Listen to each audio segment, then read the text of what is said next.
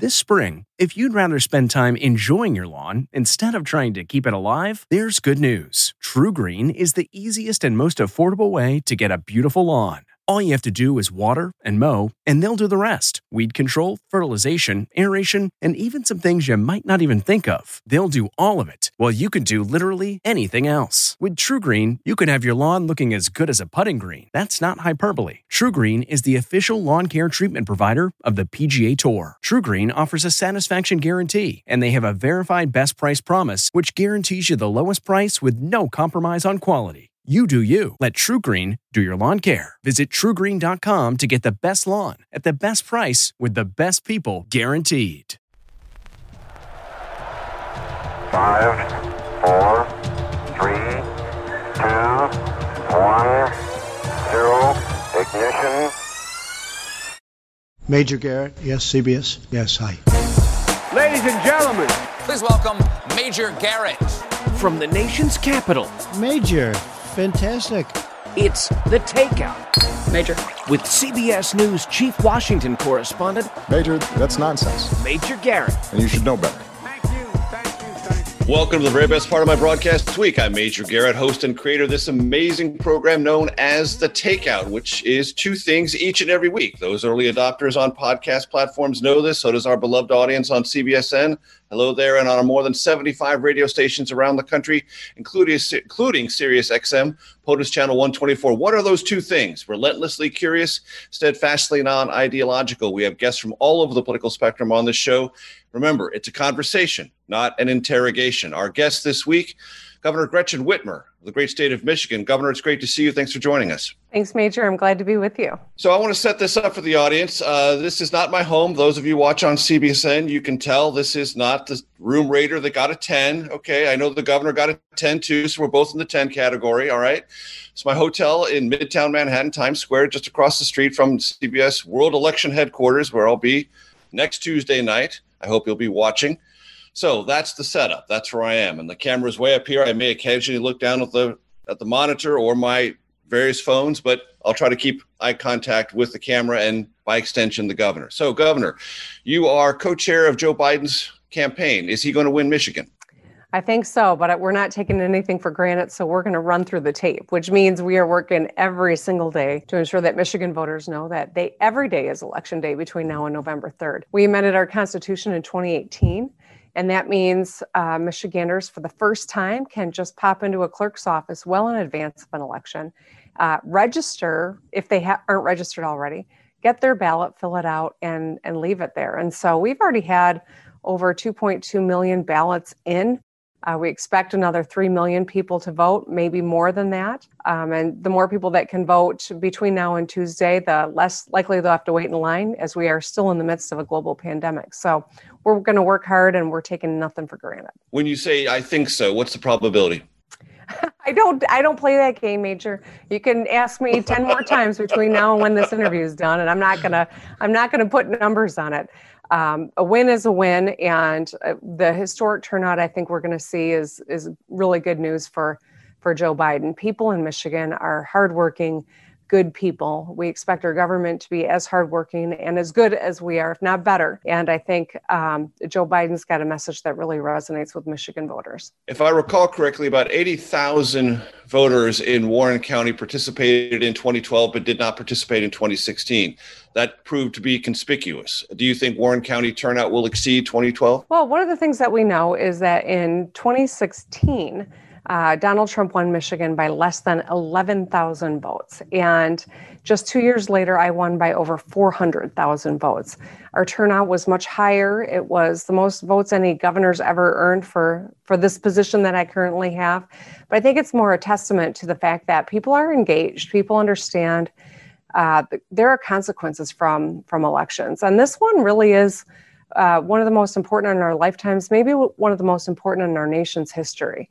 People get it, and we want leadership that cares about us, leadership that takes pandemics and threats to our health and safety seriously, and one that can get our economy revved back up so we can get back to work. Getting our arms around this virus is absolutely critical to getting us back to work and making the United States the American the economic powerhouse that we should be. One of the narratives of this campaign is Trump supporters are very enthusiastic, Biden supporters mildly so. Is that a problem? I don't think that, I've read all sorts of narratives. I don't think that that's accurate.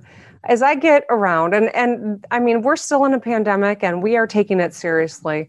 We don't do big crowds where people are maskless and, potentially exposing one another to COVID.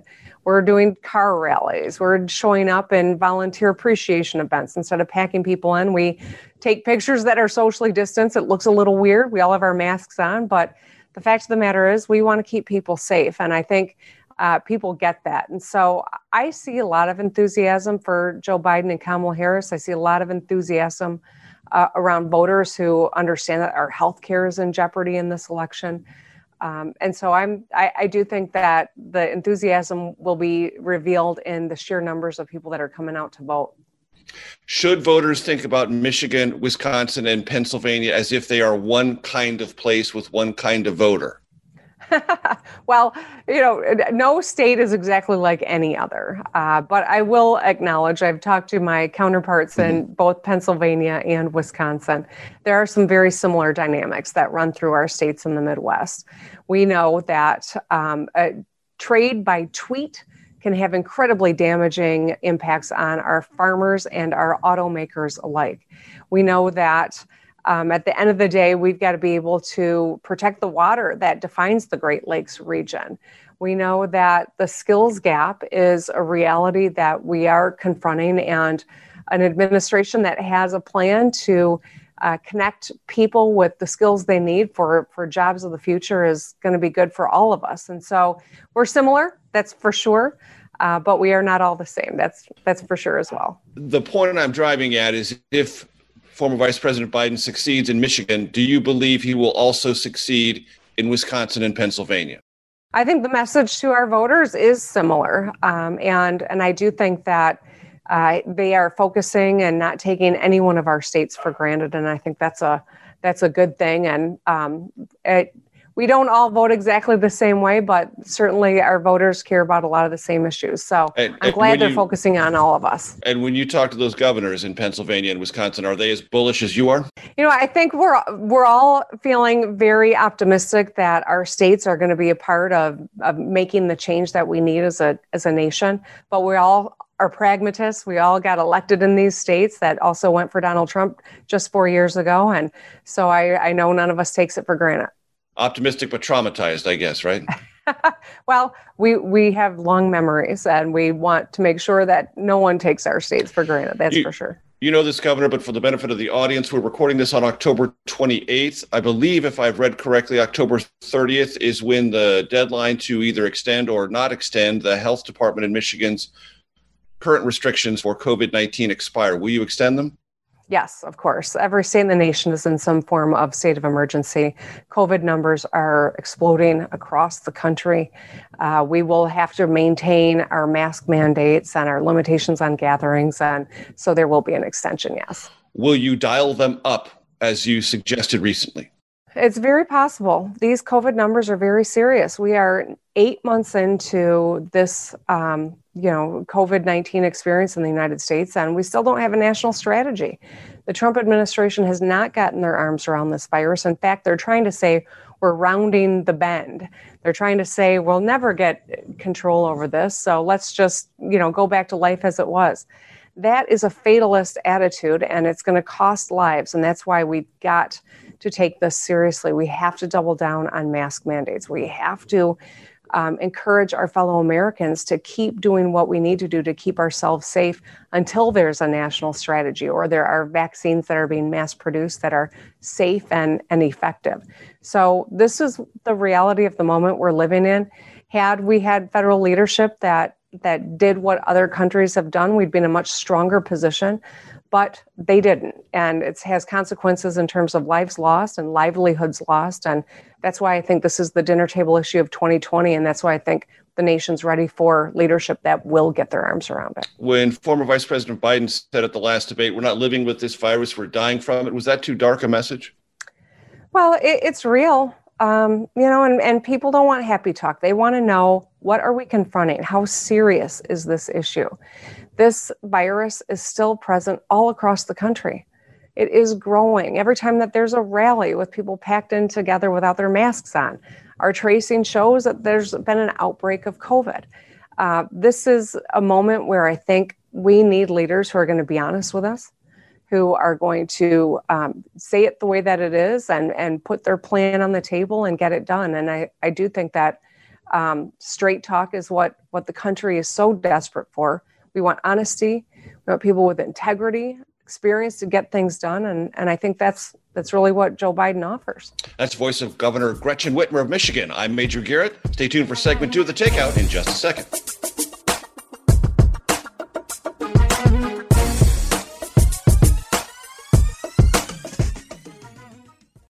This podcast is supported by FedEx.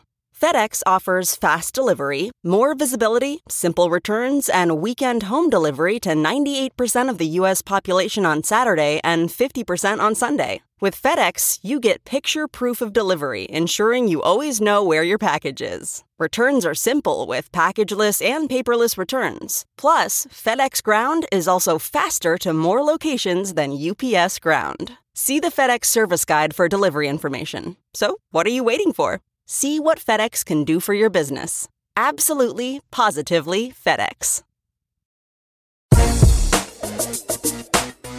From CBS News, this is The Takeout with Major Garrett. Welcome back. You come to the show because we have some of the best guests imaginable in American politics, and we certainly do this week. Governor Gretchen Whitmer, Democrat of Michigan. Governor, let's continue the COVID-19 conversation for just a bit longer. The vice president has 5 positive cases in his office. His chief of staff, his body person. For those of you who don't know in politics, that means the one person who's with you, handles your schedule, sort of closest to you in proximity. Everyone has it in politics, meaning there's an exposure issue there, and yet the vice president continues to campaign. The president on the stump says over and over again, COVID, COVID, COVID. After this election, you'll never hear about it because it's only being used, weaponized against me. Your reaction to both? Well, first and foremost, I hope that the vice president doesn't have COVID, but I really hope he doesn't spread COVID. Being in that close proximity to someone is inherently in the CDC's own definitions, the type of situation where you would insist on quarantining. When Kamala Harris, some of her people had COVID, they took her off the campaign trail, did some testing to make sure that she didn't have it. I think that that's the responsible thing to do. That's what we're asking our fellow Americans to do. And our leaders should lead by example. So it's incredibly distressing. The body person is the one who's with you all the time. In cars, when you're in a car, you're in an incredibly close, closed-in space. And if one person has COVID and you're not all masked up with N95 masks, you need to be quarantining, and they're just not doing it. And I think that's part of the problem that we're having in our country in terms of people taking this seriously and wearing masks and following the CDC guidelines to stay safe. And you asked another part of the question. I can't remember what it was. Well, the president says COVID, COVID, COVID. After the election, you won't hear about it because the media just wants to use it against me, weaponizing it against me. I mean, that's just ridiculous. And I think that ridiculing the seriousness of COVID-19 is a major factor of why we've got such uncontrolled spread going across this country. None of us wants to go back into shutdowns. But if you look at what's happening in various states, we know that that's a real possibility. And I think we all want to avoid that. So we got to get the politics out of masking. I don't have any confidence that that's going to happen in the next 7 days or so.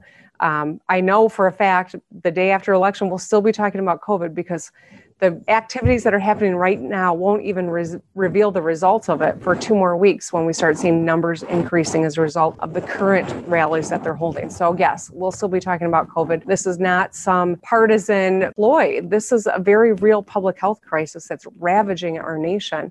And it's going to be incumbent on hopefully a Biden-Harris administration to get their arms around it. And they won't get the opportunity till the end of January. So COVID will be a problem for a while. I don't need to tell you, Governor, you probably as public officials go in this country better versed in this than just about anyone. There is tremendous friction about either lockdowns or semi-lockdowns, mask mandates, using the apparatus, even as you did, a 1945 law, which your state Supreme Court has said was exercised improperly to improve public health or at least reduce the spread of the virus. What has been your absorption of that pushback and that friction. And we'll get to the kidnapping plot separately. I'm not suggesting it's separate, but I just want to try to get to this idea that people push back against it. They think their constitutional rights are being violated. They hold those beliefs strongly, and they believe there is something odious and onerous about a government telling them things that they can't do amidst a public health crisis. Well, so first, I think it's important to talk about the actions that governors across the country have taken. With the void of leadership coming out of Washington, D.C., it's been on the nation's governors to step up, to follow the science, to take action to save lives. And we have, both sides of the aisle. Some of the people that I consult most frequently are people like Mike DeWine, Republican governor of Ohio, who is to our southern border. I discuss with J.B. Pritzker, the governor of Illinois. We're all taking this seriously, and we're taking steps to keep our people safe. We have different sources of authority. The 1945 law that I was using to issue my executive orders has been used by governors for 75 years in the state of Michigan. The court said I used that law appropriately, but what they did was say back in 1975, our legislature couldn't have delegated this authority to governors. I mean, it was mental gymnastics to the extreme to undermine the work that we have done. That means every governor before me who's used these powers really shouldn't have been able to. I mean, it's just ludicrous. All that being said, I still have executive authorities through epidemic orders that we can issue from the Department of Health and Human Services. I know that this has been a hard time. I know that going into lockdowns is difficult, especially if you're a small business owner that has spent your lifetime building that business up. And it makes whether or not you're going to survive, it brings that into question. All the people who got laid off, who are worried about paying their rent or putting food on the table. The middle class that never thought they'd be in a food line, who now is in various parts of our country. But what we also have to recognize is 225,000 Americans have died from this virus, a virus that the Trump administration has belittled the seriousness of this, a virus that the Trump administration has told us was not as critical. It said we'd be back in church by last Easter. I mean, this is a very serious moment. We have to take measures to get our arms around this virus, and it's not easy. We're all tired of this. I got to tell you, every governor I've talked to is tired of dealing with this too. None of us wants to have to use the powers that we have had to keep people safe. But we recognize in this moment, with a novel virus for which there's still no cure and no vaccine, these types of strategies are the best tool that we have. Masking up, pulling back in terms of our contacts with one another. It's how we save lives and mitigate the pain on our economy. And we're going to continue to be unapologetic about doing what we need to protect people and to protect our economy. Do you think, Governor, there's a direct line between this friction, this sense of grievance about the either lockdowns or shutdowns or masks, and the kidnapping plot against you? Well, there's no question in my mind that there is a real link between a lot of the rhetoric that is playing out and the anxiety that has been exploited and now is turned into something very dangerous. When Donald Trump comes into my state, which he did yesterday, and he held a rally and he said, we've got to stop the lockdown. It's just a lie. Michigan has not been in any form of a stay-home order since the beginning of June. He says you can't go to school. That's not true. I mean, he's propagating things that are demonstrably false, but he's whipping up anger by doing this, by lying to the crowd and feeding into the anxiety and fear and anger that people have. And it's downright dangerous, and it's got to stop. And do you feel that danger to this day? Oh, absolutely. Every time he sets his sights on me, I get more death threats. The violent rhetoric has an uptick. And there's no question that it's had an impact. I've had to have conversations with my teenage children about why there are people with AR-15s on our front lawn on more than one occasion. People are looking for any hook to legitimize these domestic terrorism tendencies. And I think that Donald Trump knows that, and it's not a coincidence, and he's feeding it. You appeared on Meet the Press recently, and the Trump campaign noted that there was a plant around you that had beneath it, the letters 8645. And the Trump campaign asserted on Twitter that was a secret message for someone to 86 the President of the United States. Your response? That's just ridiculous. Look behind me. Those signs have been behind me the whole time. One says respect. One says love. someone gave me a sticker. It said 8645. 86, if anyone who's worked in food business, knows that means reject or take it off the menu. That's all I was simply conveying is I think we need to reject Donald Trump's rhetoric. I think we need to reject his lack of a strategy around COVID-19. I think we need to reject the division that he continues to sow in this nation. And the president also recently said our people helped out on that case, meaning he helped you through the FBI deal with the kidnapping plot as if to suggest that his people solved the problem for you, not the American government applying American laws to protect American citizens. So, I mean, the first thing I did when I spoke after the plot was revealed was thank the FBI and the Michigan State Police. These are law enforcement professionals that put their own lives on the line to protect me and my family, and I'm grateful for that. Second, the thought that any one of us should feed the anger that has endangered others is un-American. Dr. Fauci is getting threats. Leslie Stahl is now getting threats. This kind of atmosphere is so dangerous. We as Americans, a foundational principle is that we settle our differences at the ballot box, and then we abide by those, and we have a peaceful transition of power. And if you don't like what's happening, you get organized for the next election. Hold on, Governor. I need to go to a break. We'll pick up that thought on the other side. That's the voice of Governor Gretchen Whitmer, Democrat of Michigan. I'm Major Garrett. Stay tuned for segment 3 of The Takeout in just a second.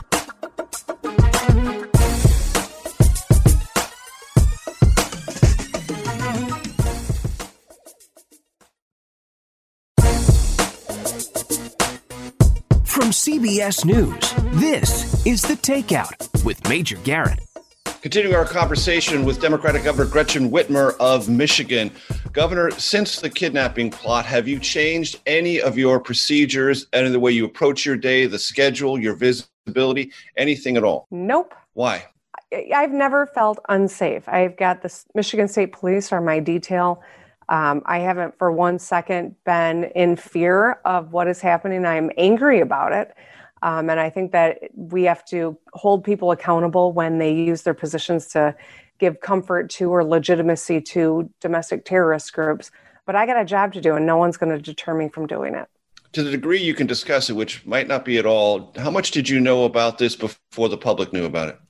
And I knew a bit. Long? I knew a bit for about a month and a half. My detail had told me some of the things that were happening.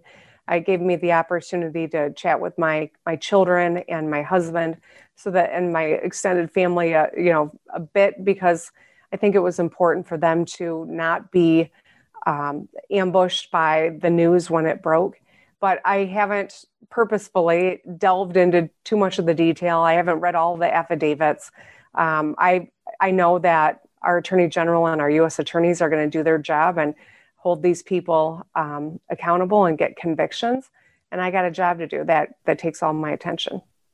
Do you worry that there is a thought in America now more prevalent than it used to be that taking the law into your own hands is acceptable?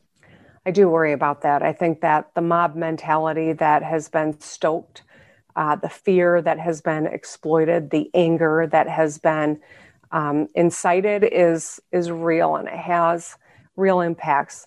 You probably saw the chief medical executive in Illinois have to take a moment away from the mic the other day because it's just been incredible stress dealing with a virus that's deadly and knowing people who've died from it. I think that the anger that has been shifted onto our incredibly dedicated public servants like Dr. Fauci and who show up every day, who don't have a political bone in their body, they're just trying to save lives. It's real, and it's going to have long-lasting impacts. And that's why I think we as a nation, I'm hopeful that we embrace someone who's incredibly decent, who can bring us together like Joe Biden, and people of goodwill on both sides of the aisle step up and speak up about we will not tolerate this kind of domestic terrorism. You use the word mob. I don't need to tell you, Governor, that's a word the president uses all the time, not to describe those on the right, but those to describe on the left. Protesters in the streets, those who either have embraced Black Lives Matter or things related to the press in the streets for racial and social justice in this country. And he has built a portion of his campaign around suggesting that Democratic governors and Democratic mayors live within a comfort zone of a mob mentality, and they want to destroy the rule of law. Your response? Well, the president is a master of projection. The kinds of things that he lives by are what he accuses others of doing. And I think this is just another example of that. I said mob mentality. It's the mindset that the rights of individuals supersede the rights of the general public, and that they should be able to take justice into their own hands. This group that targeted me, these 14 men that were arrested for plotting to kidnap me, also had plans to put me on some sort of a sham trial and then execute me. If you heard that about ISIS, we wouldn't be surprised. This is about Americans targeting their fellow Americans and threatening their lives. This is something that every one of us should be able to say that is unacceptable and they must be held accountable. I'm hoping for a conviction and that they serve their time so people know we do not accept this kind of vigilantism in the United States of America. Yet the president said in your state, maybe it's a problem, maybe it isn't. I think that tells you everything you need to know about the character of this president. To undermine what is the most serious plan to hurt a governor in our nation, is, I think, shows an incredibly callous approach to looking at everything through a lens of what does it mean for himself, as opposed to what it means for the good of our country, the health of our people, and the welfare of our democracy. He might say, I was just joking, I was just kidding, and the audience kind of chuckled. I don't think any of it's funny, and anyone who thinks it's funny has a real twisted sense of what humor is. In 2020, we have a virus that is killing people. We have so much division in our nation. We can't even agree on wearing masks, which is about all of our public safety and public health. We need to heal. I am worried about where we're headed as a country. I'm worried about COVID-19, of course, but I'm also worried about the longer term ramifications of this rhetoric and this mentality on our ability to find some common ground. Scorched earth hurts all of us. Common ground is where America is at our strongest and where we all have the ability to thrive. What do you believe is the current trajectory of populism in this country? Because it fueled Donald Trump in 2016. It may have fueled many Democrats in 2018. Is it an idea that either party has any access to or embracing of? What is populism in America right now? What is it in Michigan? Well, I think, I really do believe that Michigan voters are pragmatic. That's why the whole world looks to see what's going to happen here, because they know that voters here will be assessing and making some late decisions, as we always do. I think that's why no one can ever write off the state of Michigan. But we work hard. People came to this state from around the world for opportunity in the auto industry. You could come to Michigan, whether you grew up in the Middle East or you grew up down south, and there was a good paying job here and a high quality of life. We have rich diversity and people who expect our government to deliver.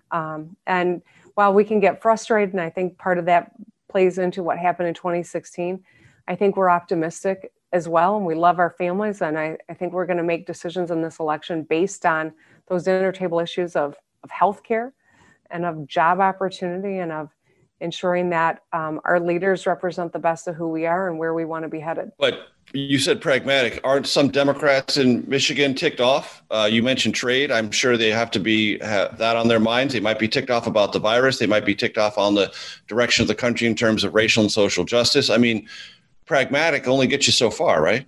Yeah, I mean, it's a culmination of all of these things. None of it is separate. None of it is distinct from one another. It's the reality is that we have been confronting a lot as a nation.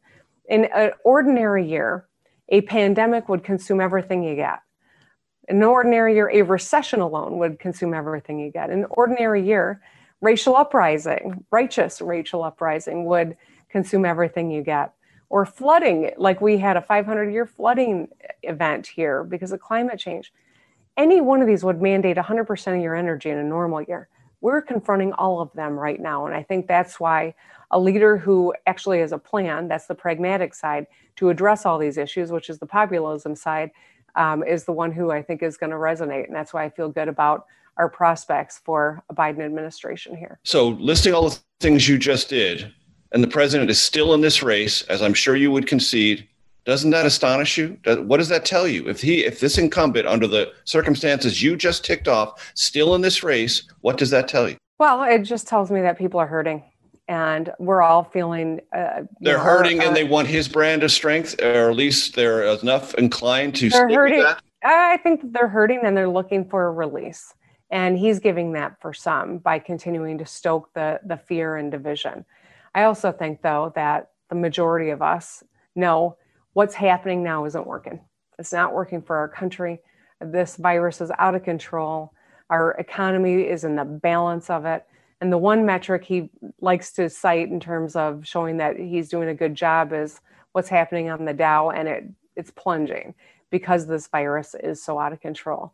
And so I do think that even people who maybe look at one metric to make their decisions are now saying what's happening in the United States is not working. We can't even travel anywhere. No one wants Americans to travel there because we're so out of control in terms of getting our arms around this virus. And so it's impacting every one of us. I think that's going to be definitive in this election. That's the voice of Gretchen Whitmer, Democratic governor of Michigan. I'm Major Garrett. Stay tuned for section 4, or we can call it segment 4 of The Takeout, in just a second. The Takeout with Major Garrett is brought to you in part by Kansas City Steaks. Visit kansascitysteaks.com today and use code SIZZLE2020 at checkout. This episode is brought in part to you by Audible, your go-to destination for thrilling audio entertainment. Whether you're looking for a hair-raising experience to enjoy while you're on the move or eager to dive into sinister and shocking tales, Audible has an exclusive collection of thrillers from best-selling authors that will keep you on the edge of your seat. Like James Patterson's first audio-only thriller, The Coldest Case. Experience stories like never before, where every chilling detail is brought to life by captivating sound design. Plus, as an Audible member, choose one title a month to make yours forever. And now, new members can try Audible free for 30 days. Just visit audible.com/WonderyPod or text WonderyPod to 500-500. That's audible.com/WonderyPod or text WonderyPod to 500-500. From CBS News, this is The Takeout with Major Garrett. Welcome back. I'm Major Garrett. This is one of my shows. I have another. It's called The Debrief. It is a once-a-week podcast, deep dive into one topic. I think you're going to love this week's episode. It's called Election Fever, all about the election to be, what the early turnout might suggest. We have embedded CBS reporters on every battleground state. We talked to them about the legal issues that have gone on there, what turnout models there, what things are happening on the ground, plus the most informed political scientists on this election. The Debrief, check it out on all your favorite podcast platforms. Governor Gretchen Whitmer, Democrat of Michigan, is our special guest. Governor, when will Michigan be able to report its results on election night or the day after? That's a good question, Major. And I'm glad you asked it because I think it's really important that we encourage everyone in the media to, let's not report any results just because one campaign claims to have won. We want to get this count right. And we are going to have a historic number of ballots to count, many of which are coming in, absentee. Even if you go and vote, quote unquote, early, it's really an absentee ballot that you're casting. And it can't start to get counted until Election Day. So the fact that we already have over 2 million in, and we still have 6 days left before Election Day tells me it's going to take a while to count. So our Secretary of State is saying we will have a final count by Friday. I think we'll have it earlier than that, but we want to make sure that we get it right, not fast. As I understand it, and correct me if I'm wrong, Governor, the mayor of Detroit has said it's going to effectively shut down for 2 days so as many people that the mayor can call upon can help assist with the processing of those ballots in that Detroit area. Do I have that right? Well, so the mayor of Detroit recognizes that we need about, I think the number was 30,000 people to work the polls on Election Day. And so so many are in the city of Detroit. And so city employees are going to be working the polls. And I think that's a great thing. We need to make sure that we get this right. And it's why it still is my hope that people will go and vote before Election Day. We're, of course, worried that if you crowd in Election Day or you spend your whole day waiting in line, that could contribute to some COVID spread. And that's what we want to avoid. We want to get every vote counted, and we want to keep people safe. Will you have as many polling places as you ordinarily would? Yes, and we have drop boxes all across the state as well. So if people get that absentee ballot and they want to take it home and fill it out, they can return it at a drop box so that it's even drive through, so they don't even have to get out of the safety of their car. And that's another way that we're trying to make it safe for people to cast that ballot. I spoke to you earlier about Pennsylvania and Wisconsin. One thing our audience should know, if you don't already, and you can hear more about this in detail in the podcast I just mentioned, The Debrief, Wisconsin, Michigan, and Pennsylvania have something else in common. They also, all three, can't begin to process, meaning open and begin to prepare for counting their mail-in ballots until Election Day. Does that give you anxiety about those three states not being able to report until sometime deep into Wednesday, Thursday, or Friday? Well, of course it does. And I think that it's why we want to renew our calls to everyone in the media to really not jump to declare a victor in any of these states. Upwards of 40% of these ballots could be absentee ballots, and it's going to take longer to count them. So considering how slim some of these elections were decided in 2016, we don't want anyone to claim victory until all those ballots are counted. If people are interested about how they can vote, there's a lot going on in our courts right now, challenging the date by which those ballots have to be in. In Michigan, they have to be received on Election Day or prior in order to get counted. And that's why we're telling people don't mail anything anymore. Drop it off at a drop box or at the clerk's office. But if people want to know what their ability is, they should go to iwillvote.com. All you have to do is put your address in. It'll tell you where you can vote, how you can vote, what your options are. And it's really a wonderful tool so that people can make sure that they've got the most up-to-date information about how to make sure their ballot gets in and gets counted. You're suggesting something, but I want to make sure I understand what you might be suggesting. When you say, if someone says that they have declared something, hold off, are you talking about the president? I'm talking about anybody, frankly, but yes, of course. I think that he's already made it very clear that he's believes that if the count's not done on Election Day, that it's not valid. I think he's trying to lay the groundwork for a challenge. And the fact of the matter is, there's a very real possibility in states that are going to decide this election that there will not be an official count or even unofficial count by the end of Election Day. And that's why we've got to just be realistic, and we've got to make sure that we're communicating so you know where we are in the counting process. And we will make sure to be doing that throughout Election Day and the days after if necessary. So Florida counts rapidly, North Carolina counts rapidly. If the former vice president wins one or both, it might be an early evening. Hey, you know what? That is very true. All I can say is that here in Michigan, we don't have those same tools that those states do. I'd be Do you wish you had thrilled them? if we did. Of course, I wish we had them. But the legislature in Republican hands would not deal with you on this, correct? Correct. I mean, we do have 24 hours where we can take the absentee ballots out of the envelopes and put them in the right precinct. It's not counting. It's just simply taking them out of that bigger envelope. That will help save some time, but 1 day's worth to process, that's not nearly enough. And so it's going to take a little while. And so you don't anticipate a victory night party even for the former vice president? You know what? I can't tell you what's going to happen in all the other states, but my prediction is in Michigan, it's going to take a little while. My hope is that we get that count in and we can have confidence in it. But we all recognize the road to the White House often goes through this state. We want to get this count right. I'd rather have it take a little bit longer and get it right so everyone can have confidence than to move fast and run the risk of getting it wrong. You mentioned a 500-year flood. What is the situation in Michigan after that? Well, I mean, I have a community that's been just devastated by a flooding event. These are old dams that haven't been reinvested in. Infrastructure remains an issue across the country. It was one of the things that I was hopeful the Trump administration would get a solution on, and they haven't. And they also haven't done anything with regard to combating climate change. And these two issues, collided, and it's been very hard for this community. We've been working really hard. The National Guard's been great. I've asked the president to fully fund our National Guard like he did for some other states like Florida.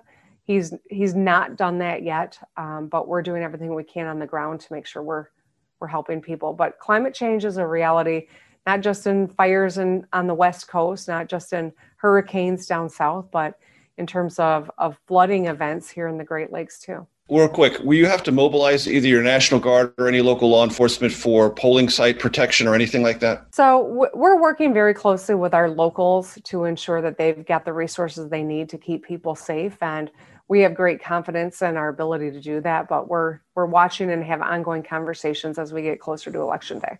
That's the voice of Gretchen Whitmer, the Democratic governor of the great state of Michigan. For our radio audience, we need to say farewell. But for those on the podcast platform and CBSN, stay tuned for one more segment. That's the Takeout Outtake Especial. I'm Major Garrett. We'll see you there in a second.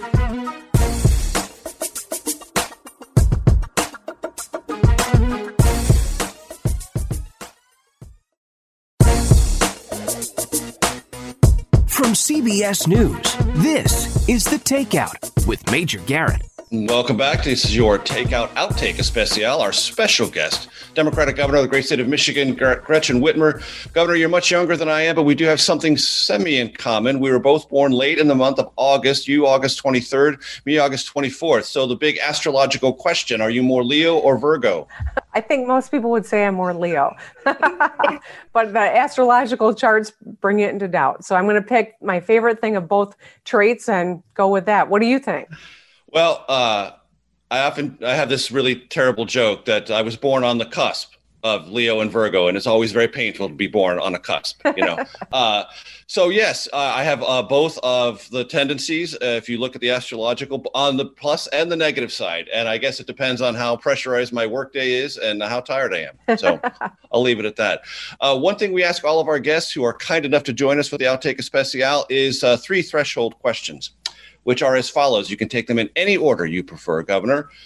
Most influential book in your life, all-time favorite movie or one of your favorite movies, and if you're going to really indulge yourself musically, what kind of artist or genre are you most likely to listen to?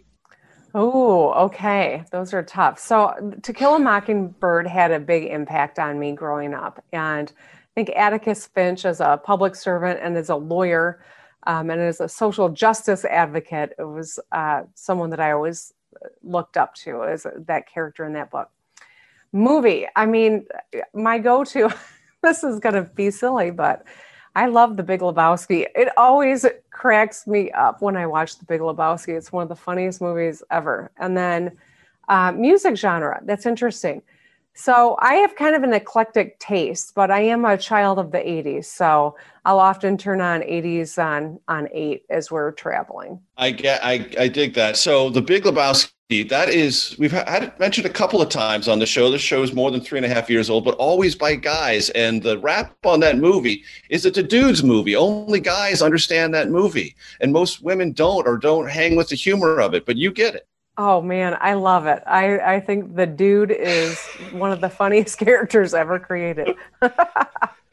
And all of his dude friends. I mean, there are not many women in the movie, and the ones that are kind of tangential to the overall dudism of the whole movie. I don't know. Julianne Moore's kind of a bad in the movie. Yes, she is. She very much is. She very much is.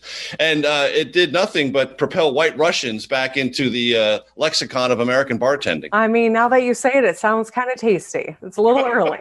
It's a little early. Back to matters of state, and this is on the slightly serious more side of things. An ongoing saga in Michigan has been the water situation in Flint. That is not a joking matter, but it is closer to a resolution now than it ever has been, if I understand things correctly. Where are things now, and what is the takeaway of what happened there, who suffered, and why? Well, the Flint crisis happened under my predecessor's watch, and decisions were made to not treat the water to save a little bit of money. And that decision was catastrophic. It leached the lead from pipes and poisoned a lot of people, especially children in Flint. And while there was blame to go around at the local, state, and federal level, was there not? Certainly. And, I wasn't actually in office when all of this came to light, but it was one of the things that inspired me to jump in and run for governor. So since taking office, our Attorney General and I have been working really hard to make sure that we get some justice for the people of Flint. We have entered into a settlement. One of the things that I enjoy least about being governor is that I've inherited all the lawsuits against my predecessor. And so I've been trying to settle it and get some compensation and some peace of mind for the people who were hurt by my predecessor's decisions. So we did get a settlement done. We have made a lot of investments in terms of supporting the schools and the nutrition for children of Flint, because we know how important that is for remediating a lot of the impacts of lead being in the water with these young forming mines. We also have been working very closely with Mayor Sheldon Neely, who's the new mayor of Flint, to ensure that we're barreling toward the full replacement of the pipes. So we've made a lot of strides. The water hasn't tested at, alarming lead levels for a long time, but earning back the confidence of the community is going to take a while. And we're working every day to do that because they deserve no less. The pandemic has laid bare economic injustices that people might say the Flint situation is exactly an exemplar of. People who are poor, people who don't have political clout get screwed. And whether that's in a pandemic or not, it's the same. Yeah. So one of the things that I did coming into office was I leveled a lot of barriers that keep real people of real representation out of the mix in terms of being candidates. So we have the most diverse cabinet in Michigan history. One of the important people throughout this pandemic has been Dr. Janae Caldoun, our chief medical executive. She's a Black woman who's also an ER doc. She was one of the first people in the nation to look at the data and see the demographic issues playing out in terms of racial disparities. Michigan was one of the first states in the nation to share that demographic data and to do a sustained outreach to the communities of color because they were so incredibly vulnerable to this particular virus for a variety of reasons. I think that that's going to drive a lot of the work that we do, not just in this moment, but coming out of the crisis when we do get there, because we get a lot of work in this country to do around racial justice, around equity, and we're serious about it. That's the voice of Governor Gretchen Whitmer, Democrat, Michigan, co-chair of the former Vice President Joe Biden's presidential campaign. Governor, it's been a great pleasure. Thanks for giving us so much time, and thanks for a great conversation. I appreciate it very much. I enjoyed it a lot. The Takeout is produced by Arden Farhi, Jamie Benson, Sarah Cook, Ellie Watson, Zoe Poindexter, and Jake Rosen. CBSN production by Eric Susanen, Grace Seegers, and Daniel Peebles. Follow us on Facebook, Twitter, and Instagram at Takeout Podcast. That's at Takeout Podcast. And for more, go to takeoutpodcast.com. The Takeout is a production of CBS Audio. If you like The Takeout, you can listen early and ad-free right now by joining Wondery Plus in the Wondery app or on Apple Podcasts. Prime members can listen ad-free on Amazon Music. Before you go, tell us about yourself by filling out a short survey at Wondery.com/survey. A story of betrayal you would struggle to believe if it wasn't true. Listen to Blood is Thicker, the Hargan family killings, early and ad-free on Wondery Plus.